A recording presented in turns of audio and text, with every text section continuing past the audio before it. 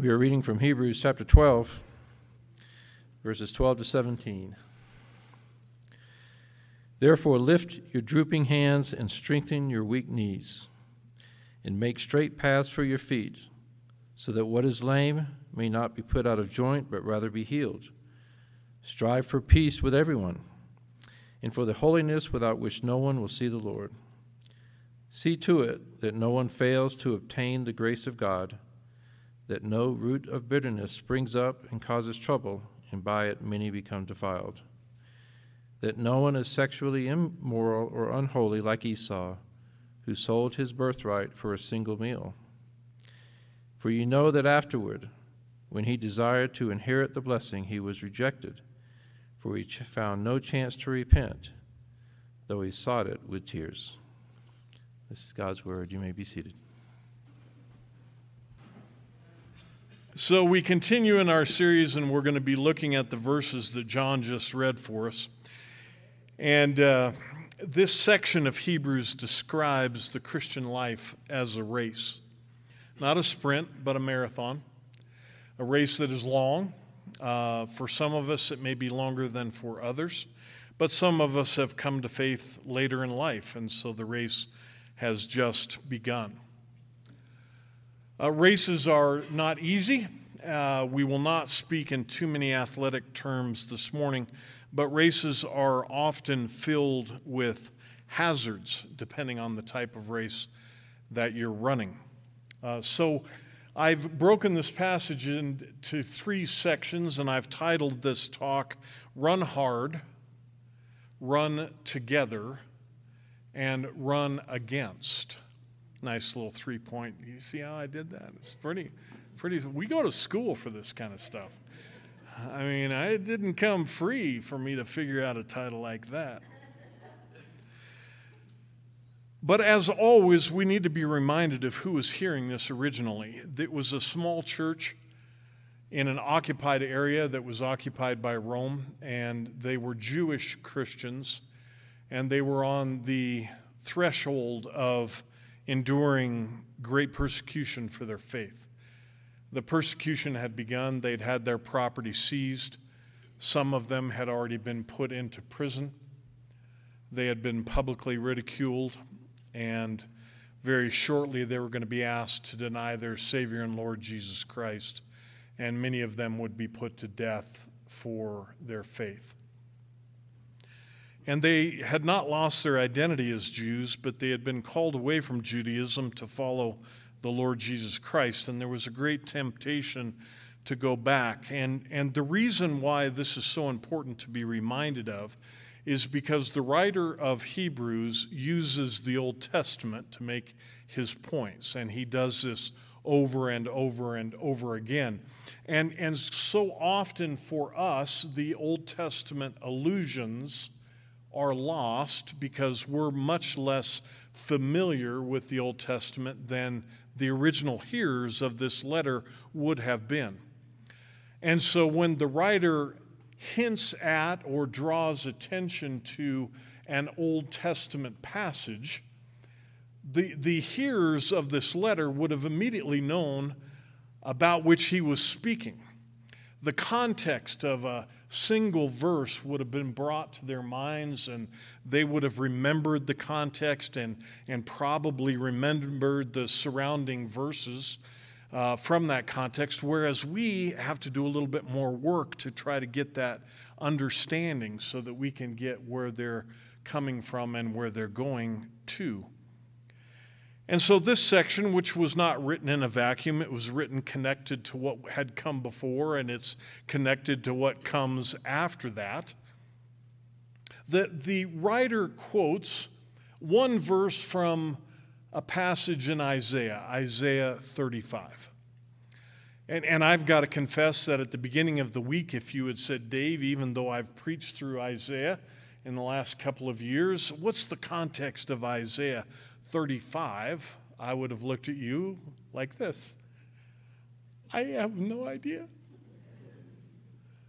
Which is a tremendous shame on me. But for them, one verse out of that context would have brought forward the entire section. And as I mentioned earlier, this chapter, Isaiah 35, is called the greatest and most beautiful salvation poem in all of the Old Testament. And so he's writing to Christians who are Jewish, who are running the race, and he is charging them to stay on course. And so he says, run hard and run together and run against certain things. And so he starts this section by quoting Isaiah 35, and I'm warning you now, we need to turn there. So Isaiah's back. So look toward the front part of your Bible, not the very beginning, but the middle front. But let me reread verse 12, because this is the quote from Isaiah 35. Therefore lift your drooping hands and strengthen your weak knees. That's a great verse, isn't it? And it can be very easily taken out of context. I don't want to draw attention to anybody here, but there are people in the room who have run marathons and completed them. I don't understand it. I don't recommend it, but there are people in the room who have done it. And I'm sure halfway through the race, if somebody were to shout out, lift your drooping hands and strengthen your weak knees, it would make a tremendous amount of sense to them where it may be lost on me. But it comes in verse 3 of Isaiah chapter 35, and I'd like you to turn there, and I want to give you a little bit of the context. The short context, I won't go through the whole thing, but in Isaiah chapter 34, what we have is a chapter of judgment against the disbelieving nations. I'd love to take the time to read the entire chapter to you, but Isaiah 34, God comes down and says all the things that are going to be brought against the people who have challenged God's authority and challenged the authority of his people. And the indictment that's going to be brought against them is terrible, and it's grim, and I commend this chapter to you and ask you to read it this week if you want to get more of the context of chapter 35. But then chapter 35 follows right on the heels of chapter 34. And it's a poem, if you will, written to the people of God, in particular the faithful people of God, who are going to remain faithful and true throughout the entirety of their lives. In other words, those who are running the race and those who are going to complete the race. And God is giving them, if you will, praise and also commendation, and telling them to stay the course, because the race is worth running and it is worth completing. And so in verse 3 we have this word, strengthen the weak hands and make firm your feeble knees. Because the race is worth running and the race is worth completing. And I want you to stay on course even though the challenges on either side of you are extraordinarily difficult, and they are because you are a foreigner in a foreign land. They are there to trip you up, and they are there to keep you from completing the race and the course. And so in verse 10, we have these wonderful words, and I really want you to pay attention to verse 10. And the ransom of the Lord shall return and come to Zion with singing. Everlasting joy shall be upon their heads. They shall obtain gladness and joy, and sorrow and sighing shall flee away. That's the picture of why I want you to run the race. And that's the picture of why I want you to complete the course, because this is what's waiting for you. So when the writer of Hebrews tells the people, lift up your drooping hands and strengthen your weakened knees, those hearers would have understood why. They would have understood that there is coming a day when they are going to enter the presence of God singing and rejoicing, and where sorrow and sighing have fled away. Let me just read a few more of the verses from this tremendous passage. Verse 8, "And a highway shall be there, and it will be called the highway of holiness. The unclean shall not pass over it. It shall belong to those who walk on the way, even if they are fools. They shall not go astray." I love that verse. It's the only place in the Bible where the path that true believers are on is called the highway of holiness. The writer of Hebrews picks this up again in the text that we're talking about in chapter 12, and that's why I can confidently say he's bringing forward the whole context of Isaiah chapter 35 when he just quotes that, "Lift up your sagging hands and weaken your shaky knees."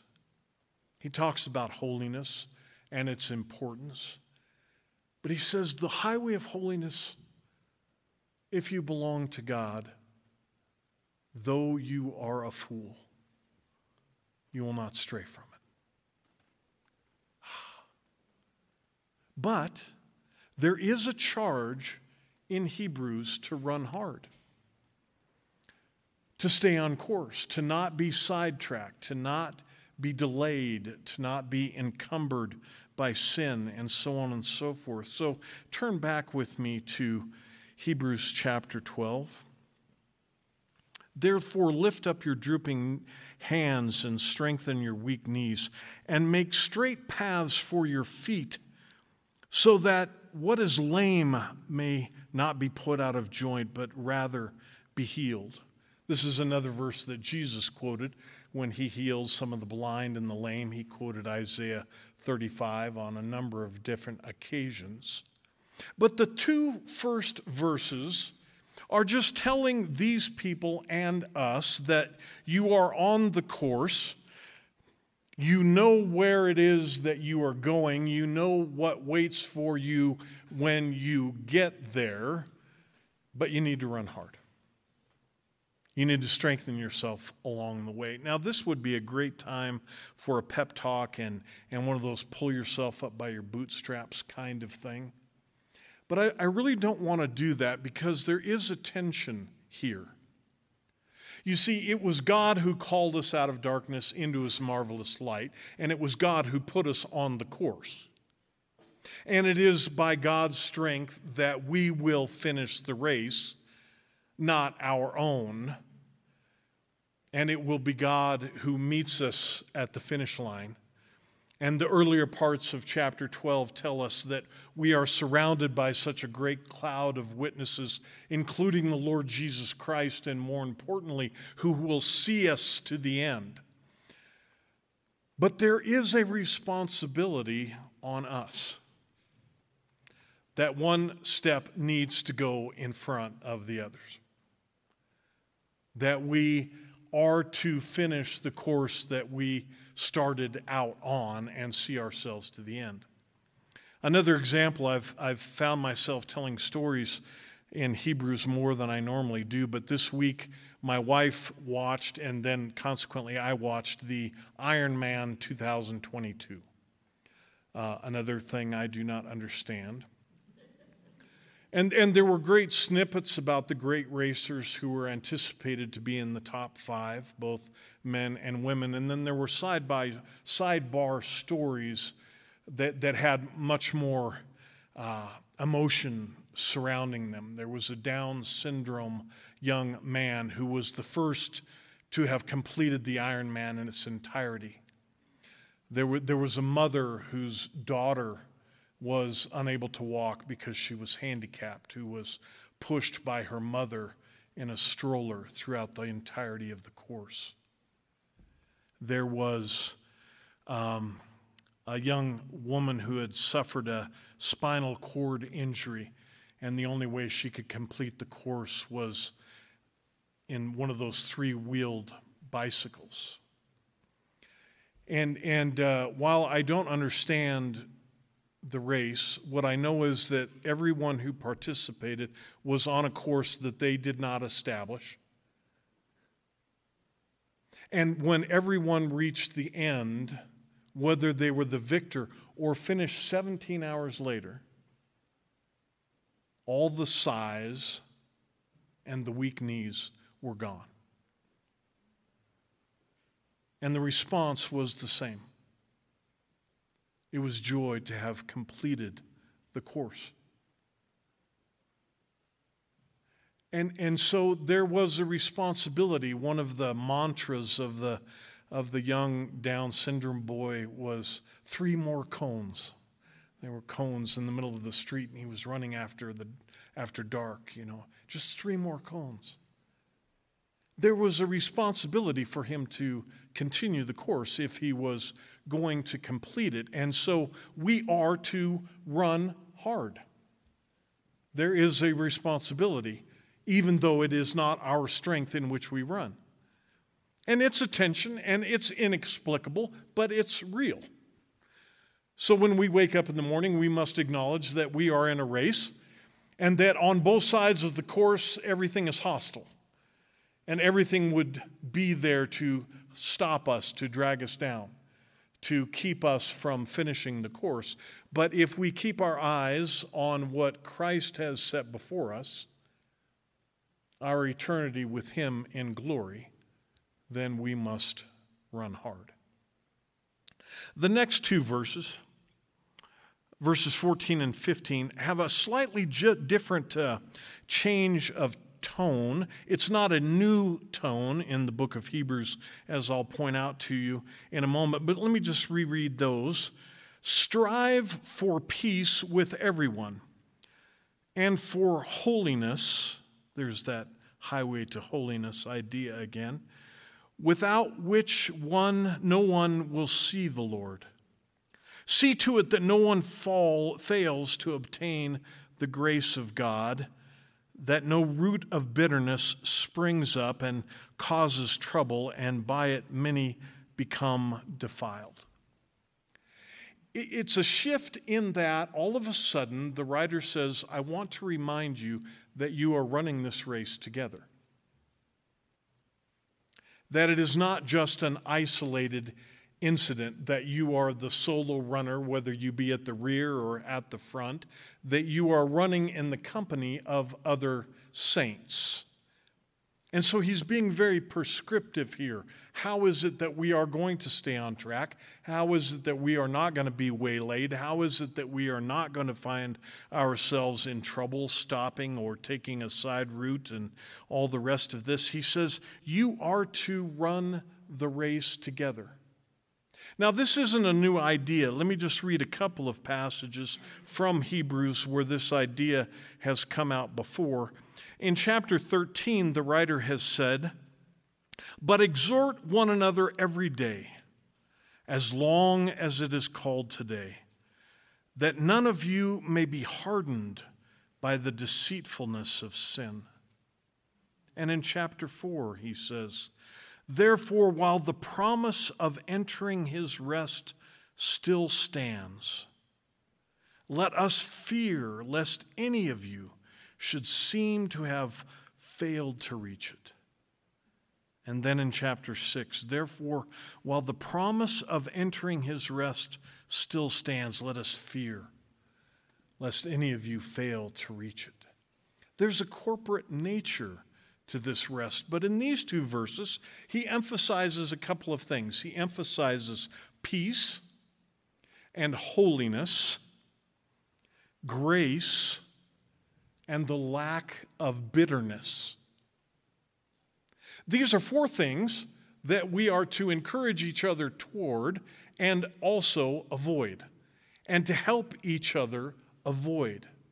Now, I am really happy to say what I'm about to say, and I mean this as sincerely as anything that I have ever said from this pulpit. This is the most peaceful,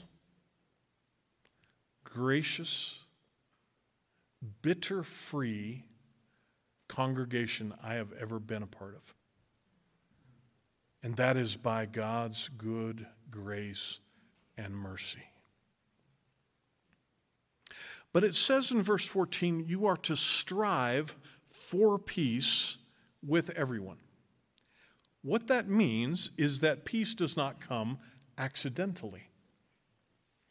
There is to be an effort on the part of those who are in the race together to strive for peace and unity.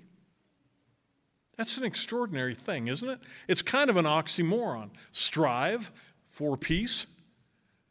I mean, it doesn't make sense. Now, this would be a great text to encourage a congregation that was going through rough times.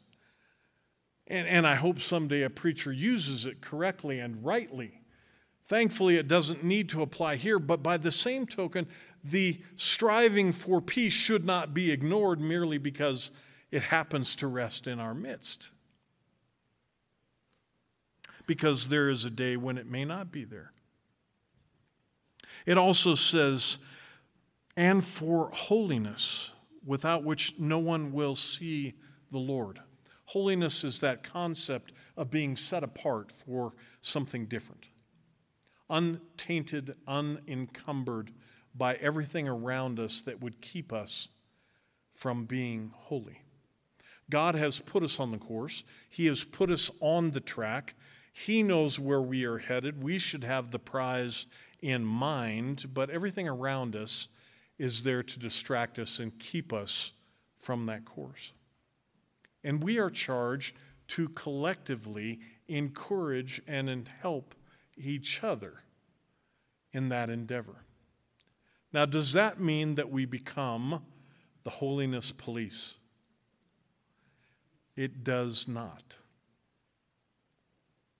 But there may be times and occasions when it is a moment of counsel or to see opportunity to point out something in someone else's life where you have that kind of relationship to say, holiness perhaps is escaping you. Or it's the opportunity for self-examination for ourselves. Am I as set apart as I should be in the race that God has set before me? And he fails to obtain the grace of God. Grace is a word that, it means unmerited favor. And we are to be about encouraging each other daily of what God has done for us through Christ so that will help us stay on course. And we are to be those who are extending grace to others. A little bit trickier. We love the doctrine of grace, but being graceful toward each other can often be much more challenging, you see. A difference of opinion. A word that was said or misunderstood. A word that may not have been as graceful as it could or should have been can often cause a problem between an individual or groups of individuals, and it can cause a problem within the church. And so I found myself asking the question, am I as grace-filled as I should be? And if I have been wounded, am I grace-filled enough to go resolve the issue, or do I walk away harboring that which can become the root of bitterness? You see, that is often what happens, isn't it? Something is said, intentionally or unintentionally, and we walk away and we carry that with us, and we're not grace-filled enough to resolve the question or the issue, and the next thing you know, I'm bitter at that individual. And the potential for strife, the potential for dissension arises. And then my holiness is compromised, and my peace is out the window. And everything that God says should be a part of our togetherness is compromised because I have failed to keep my eye on the ball. This is what Isaiah 35 calls the highway of holiness. It sounds so cheap in English. It sounds much better in Hebrew. But the point is,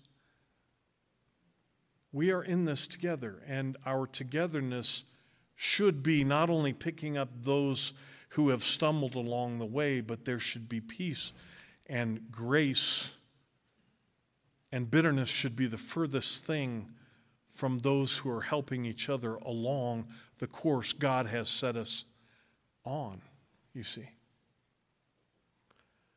So 2 tremendous verses. And then the last 2 verses are things that we are to run against. And they can seem to us a slightly out of place. But having said that, imagine someone who calls themselves a believer who is running the race, but now no longer cares about peace and no longer cares about grace, and the seeds of bitterness have crept in on them. What does that person look like? Now, I don't want you to look around at each other. That's not the point of the exercise.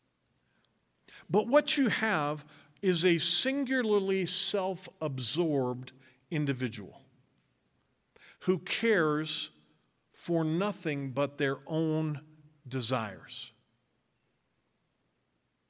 They're no longer running the race that Christ has set before them.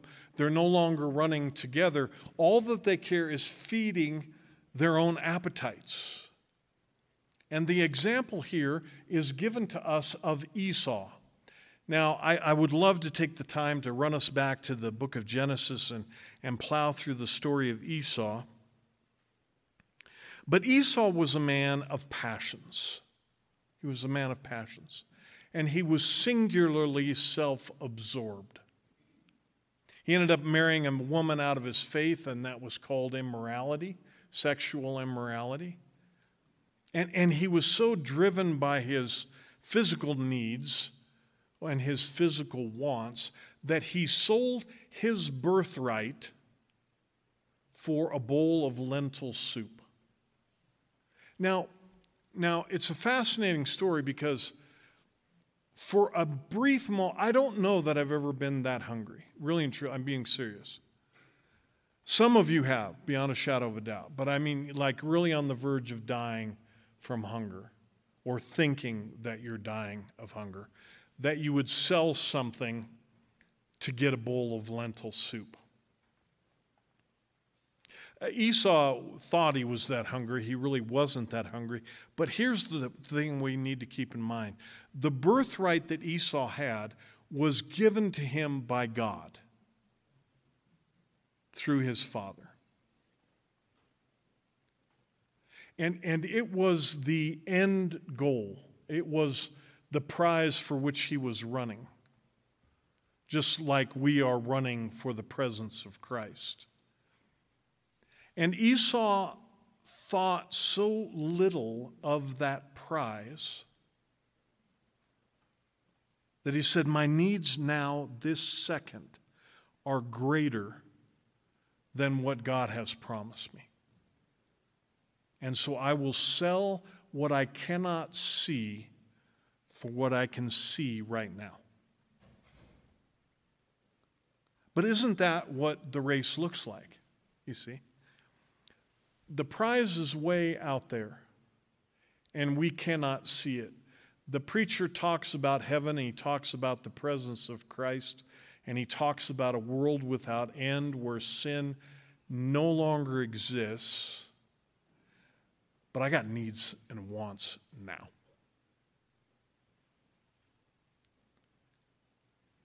And on a daily basis, I am tempted, and I do trade my birthright to meet my needs and my wants now. And that's Esau. And so that the one who is sexually immoral or unholy like Esau who sold his birthright for a single meal. For you know that afterwards, when he desired to inherit the blessing, he was rejected. For he found no chance to repent, though he sought it with tears. Now, friends, I want to paint this picture as accurately as I can, because, of course, when his belly was full, what did he want? He wanted his birthright back. He wanted them both. He wanted the instant gratification, and then he wanted the prize. But here's the picture, and this is what the language indicates here. He was so entangled by his personal drives that he was unable to repent. He was so encumbered by sin that even though he thought he wanted to repent and he wept over the fact that his inheritance was gone, he was unable to bring himself to repent. And there are those like that who are so selfish, who are so driven by passions, who are so driven by their perceived needs and wants now, that even though that what they know that what they have given up is greater than what they have gained, they can't bring themselves to the humility to say, God, I have sacrificed all. And this is Esau. And this is why the writer in chapter 12, verses 1 and 2 says, don't allow the sin which so easily entangles you take you off course. Eminently practical. Eminently practical. But, thankfully, according to Isaiah 35, even though I'm a fool, if I keep my eyes on the author and perfecter of my faith, I will find myself in the presence of Christ at the end. But I am to run hard, and we are to run together, and we are to run against the types of things that are being spoken of here about Esau. And now listen again to Isaiah 35:10. And the ransomed of the Lord shall return and come to Zion with singing. Everlasting joy shall be upon their heads, and they shall obtain gladness and joy, and sorrow and sighing shall flee away. That's why we run hard. We run together, and we run against. To the glory of Christ. Let's pray. Father, we are on the course, and there's everything against us in the sense that we are in a hostile world, and everything around us is set to trip us up. And quite frankly, the sin which so easily entangles is enticing. And we believe we need it to survive. And instant gratification is always in front of us. But we are to run hard and to run together and to run against. I praise you and thank you that we have a collective group of people who love you, who are devoted to peace and grace, who shun bitterness. But when these temptations come, may we flee from them to our Savior and Lord, the author and perfecter of our faith, the Lord Jesus Christ, in whose name we pray. Amen.